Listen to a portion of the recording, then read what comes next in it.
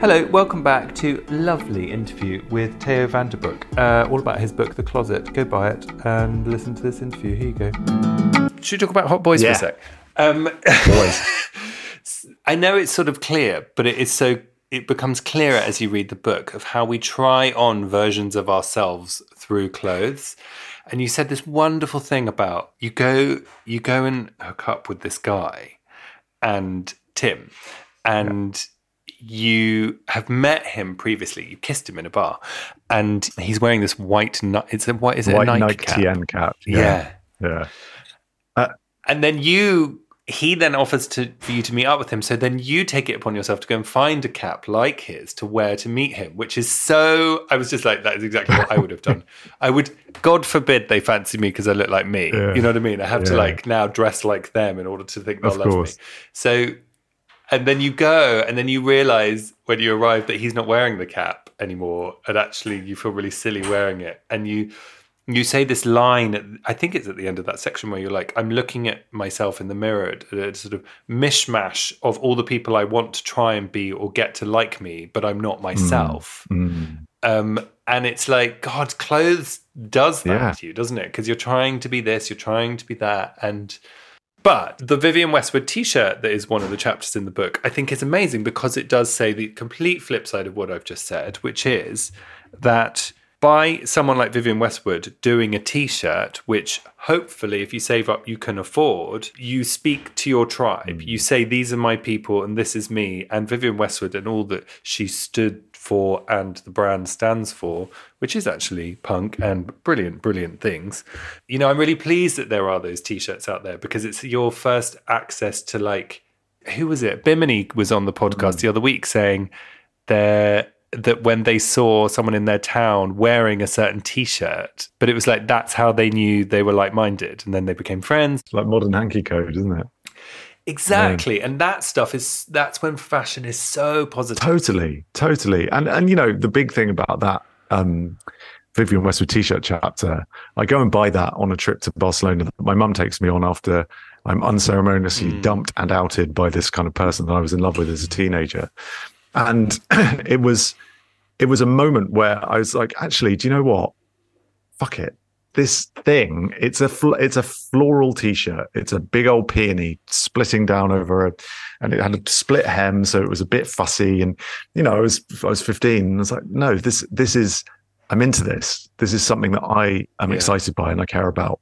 And I wore it, and in the book I chart this, but I wore it on a mufti day, and it was this moment of liberation, and it absolutely was. And I kind of, I'd been outed, so there was nothing left to lose on that front. So I was like, well, actually, if I'm going to have to face this down, I might as well face it looking great. In a bit, I probably look ridiculous because I was wearing the t-shirt with these like massive cargo trousers from Eisniger and those ridiculous Gucci loafers. They had to stuff socks into the end of in order to be able to fit. So, you know, I probably looked an absolute joke, but I felt amazing doing it. And it was, that feeling of liberation and that feeling of saying, I don't really care. I mean, obviously I care what you think, but ostensibly I don't care what you think. And I'm going to be me was something that's existed, that has continued in my life. And I get that feeling. I know that feeling. If I wear a certain thing, it's like, this gives me armor. This gives me power. This enables me to face something that might otherwise feel scary or insurmountable. And that's not about feeling superior. It's about feeling good about yourself. It's like sketches before you do the painting. You're trying things out. And actually, traditionally, particularly in the era we're talking about, we didn't have makeup. You know what I mean? It's the ways that you could experiment with yourself. Yeah. And you should look ridiculous is what I'm trying to say. You should look ludicrous, because if you're getting it wrong the first time, you're probably not experimenting enough. Yeah, you know? Totally. And that's what, you know, going back to that point that we made at the beginning, I do feel for young people today, because I feel like it is more difficult. I feel like you do have to be this kind of ready-made, salient creature that kind of understands the world and is ready to face it head on.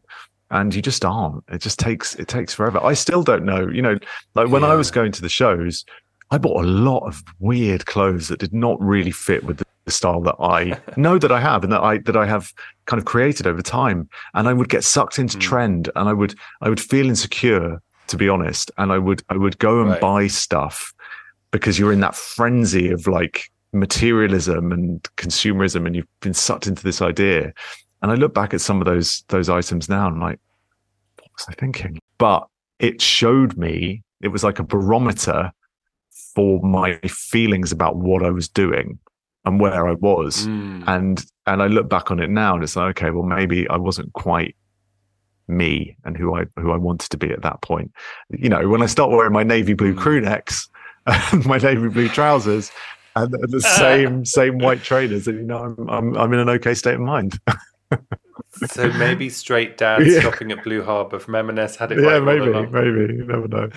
But well, it's simplifying, isn't it? You know, and I think I know when I'm not settled because I'm trying to use outside things to balance my inside. Yes.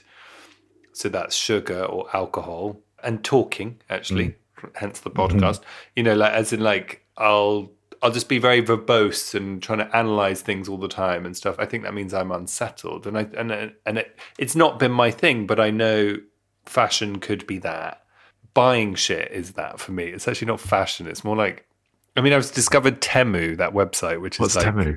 Amazon. Oh no, don't tell me. I shouldn't tell you this. But you know, Temu is like Amazon. I think it's based in China, but I'm not sure. And it's like super cheap, and you can just buy things like plastic Tupperware on it. I'll find myself on Temu, and I'm like, Chris, step away. Maybe book a therapy session. Yeah, I'm doing it fucking once a week. It's still not doing it. But you know, anyway, it's funny. So Teo, I'm sorry, I'm doing a handbrake turn because I want you to tell a fucking funny story. We both would accessing the internet in a time of dial-up. I know which one you're going to say. I had some scrapes on the internet in chat rooms. I got involved with a whole thing in chat rooms, actually with a boy in Kingston. Oh, really? So yeah, he would have been down the road. We never met. Right. But you know, I spent all my time on the fucking internet talking to people.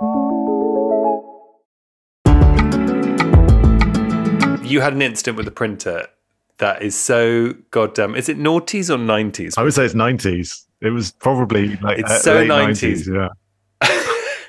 And I just got to let you tell it. Yeah, I spent a lot of my time dialing up to go onto AOL to either Gaydar or MSN Messenger, usually pretending to be on MSN Messenger so I could be on Gaydar. And I would be on, I think Google was around then, searching for very... Ask Jeeves. Finding very softcore pornography. So I would type in words like Willy and men holding willies. And what I would usually do is find these pictures, and in a panic, because I'd only have like an hour or so before my parents would come home, either from my mum from her course or my dad from flying, before I would be caught if I was doing anything. So in a panic, I'd print them out on this printer, which would take at least 10 minutes to print out full page color. I had this box that I'd been given for Christmas, which was like a fake book that had like a little plastic inlay, which I absolutely loved. I was obsessed with it. And I really thought that it would conceal my secrets, despite the fact that my parents had been the ones who gave it to me. So they knew they knew it wasn't a real book. So anyway, I would conceal these folded up papers inside and whatever. And then there was one day that I'd come back home from school and my parents weren't home yet. And I did my usual mission. So I set out, pretended to put MSN, more to fool myself than anything else, and then would go on this little hunt. And I found this boy who looked like abs, or at least I thought he did, naked. And I decided to print out the picture color because it was a particularly good picture. I thought black and white would be wasted. So I took the risk. I didn't know what time my parents were going to be home. Took the risk, started printing it. And about halfway through, my mum comes through the front door, and I kind of hadn't heard the gravel as I usually did. So I jammed the printer page out of the printer, switched off the printer, switched off the computer. This is before I knew to delete internet history, and there's a whole other story about that in the book. And anyway, later that night, we're having dinner in the kitchen, which is next door to the study where the computer and the printer is, eating peas and I think haddock or something, haddock fish pie. And my dad has come back from a trip and he's furious because his roster's been changed, so he's flying again the next day. So he leaves dinner to go and check his roster. Bloody hell, Jane. Jane's my mum. Bloody hell, I've got my bloody roster changed. So storms into the other room. And as I hear the computer go on the wireless dial-up, whatever, going wild, and I suddenly hear the printer click into action, and I had forgotten that when a print job had not been complete, it would then finish when you turned it back on. Invariably, it happened with my mum's dissertation a couple of weeks before this event. So I've just sat there, honestly, my stomach in my mouth. And because it's so slow, the fucking printer. So my dad hasn't seen what's coming out before. So I'm just kind of sitting there thinking, what do I do? I haven't finished my fish pie. I'm quite hungry. Anyway, slam my knife and fork down, run out of the room. And I just hear my dad shout to my mum, bloody hell, Jane, is that a willy? And there's this half body that just comes out of the printer. And weirdly, like maybe not that weirdly, but they never spoke to me about it. I went to bed, they never spoke to me about it. But my dad did put blocking technology onto the computer. And, we were raised on the internet, right? So he thought he was being really smart. When I was pretending to work on Encarta a couple of days later, I downloaded spyware that tracked every key that he pressed on the keyboard so that I could discover his password and put it in to override it and continue looking at abs lookalikes with engorged cucumbers on their stomachs. Yeah, this was it, because we all had one computer in the house, so you did have to, it was all. It was like, I don't know, what's the word? It was cowboy country. Like, no one understood the internet. Like, my dad didn't really understand it. I didn't understand it, so we were discovering it together. Like, it had only just come onto the computer, so it was like, okay, it can do all these terrifying things, and it's adapting and growing at a rate of knots. So, one minute it was downloading and printing pictures, the next minute you're talking to people, the next minute it's videos, the next minute, and it was just this exponential exposure, which, was amazing in some ways because it did facilitate meeting people, which otherwise would not have happened. I don't understand how people, the generation before us, were able to meet people or to kind of scratch those itches that you need scratching when you're in your mid-teens, which are otherwise impossible to scratch. But it also did expose us to a lot of danger in retrospect. Like, yes, I look back at it now, I'm like, fucking hell, I would never let my child ever access the thing. Well, obviously not the things I was accessing, but have that unfettered access. Do you know what I mean? Yeah. We always talked about, there was this guy called ANF Lad on Gaydar that me and my friend used to talk to, Anflad, and we were like obsessed with him. I don't know what the fuck, but we never met up with him, but we both used to message him all the time, like, because he was really fit. Yeah. And it's like, it was just fictional. It's so odd. Totally. I mean, I definitely put myself in some vulnerable situations, particularly when I learned to drive. Yeah. But anyway, that's maybe for another time.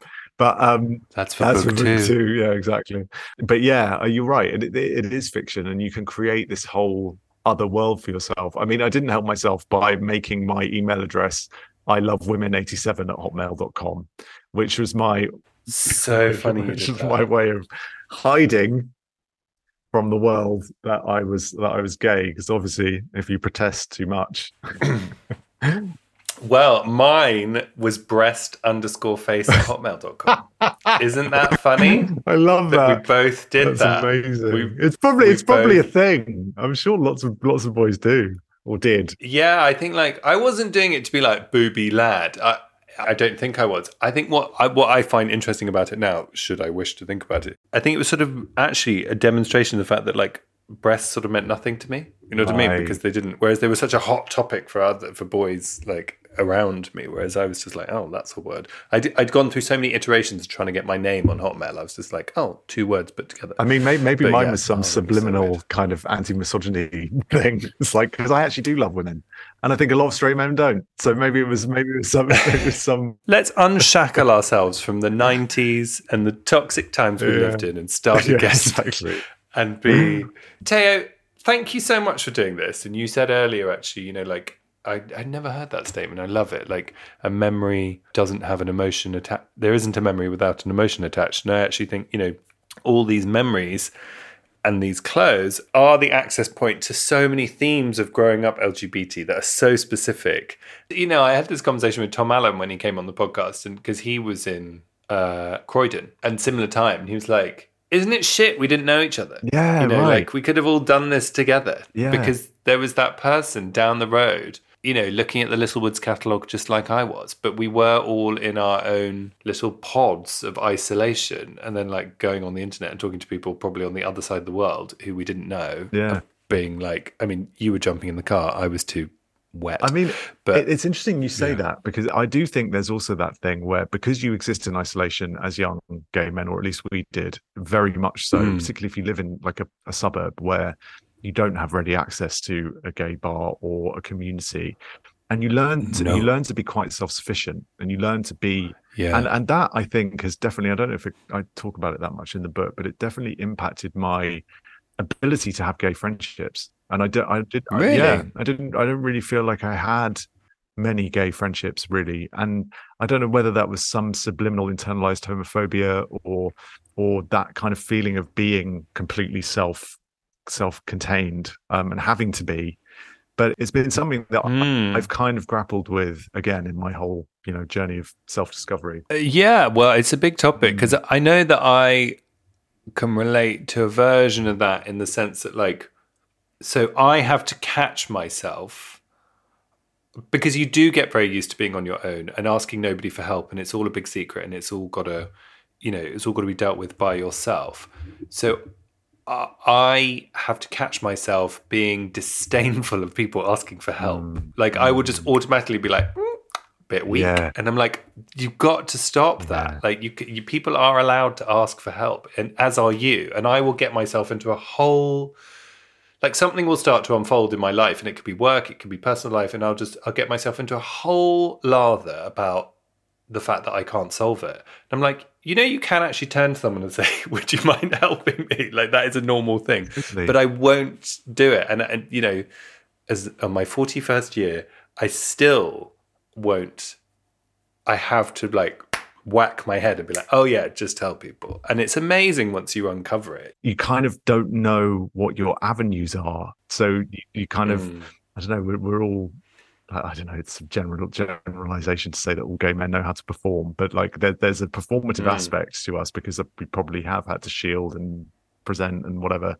And it's easier to do that than it is to internalize and ask for help and go to your immediates, than it is to go out to the wider world in some way. And at least that's what I have found. And that, I completely agree with you. It's like actually saying, shit, I'm not in the best place, or I need someone to lean on, is really, really difficult. And I think a lot of gay men and anyone who's maybe, I guess struggled is a difficult term, but who has kind of been forced against the grain in some way, and therefore had to become self-sufficient and self-reliant, you kind of, it's difficult to break that. It really is. And I'm definitely still learning how to do it. It really is. And I think also, like you said, anyone who's had to go against the grain, it's actually everybody, which is why I take it upon myself to be vulnerable in front of people as a sort of exhibition, to be like, and I feel it when I do it in front of certain people. I deliberately do it because I think everybody has it. And I think you have to be vulnerable, and that way is happiness, and there is no other path. Agree. Completely agree. Thanks for coming to my TED Talk. Yeah. Listeners, it's been beautiful. We will see you all in the new year. Thank you, Teo, for coming to chat. I loved that. Get in touch at Homo Sapiens on Instagram, Facebook at Homo Sapiens Podcast for all the boomers out there. Email your comments, questions, agony uncles to hello@homosapiens.com. Bye for now. I'm going to go and have another rustle in that Quality Street tin to make sure it's not just the orange ones and the weird strawberry ones left. There must be one of those nutty ones somewhere. Or the purple green triangle, is it? Yum.